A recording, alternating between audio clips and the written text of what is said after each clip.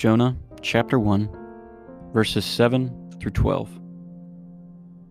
And they said to one another, "Come, let us cast lots, that we may know on whose account this evil has come upon us." So they cast lots, and the lot fell on Jonah.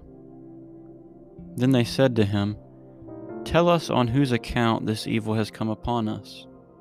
What is your occupation, and where do you come from? What is your country, and of what people are you?" And he said to them, "I am a Hebrew, and I fear the Lord, the God of heaven, who made the sea and the dry land." Then the men were exceedingly afraid, and they said to him, "What is this you have done?"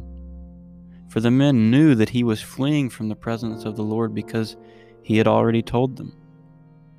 Then they said to him, "What shall we do to you, that the sea may quiet down for us?" For the sea grew more and more tempestuous. And he said to them, "Pick me up and hurl me into the sea. Then the sea will quiet down for you. For I know it is because of me that this great tempest has come upon you."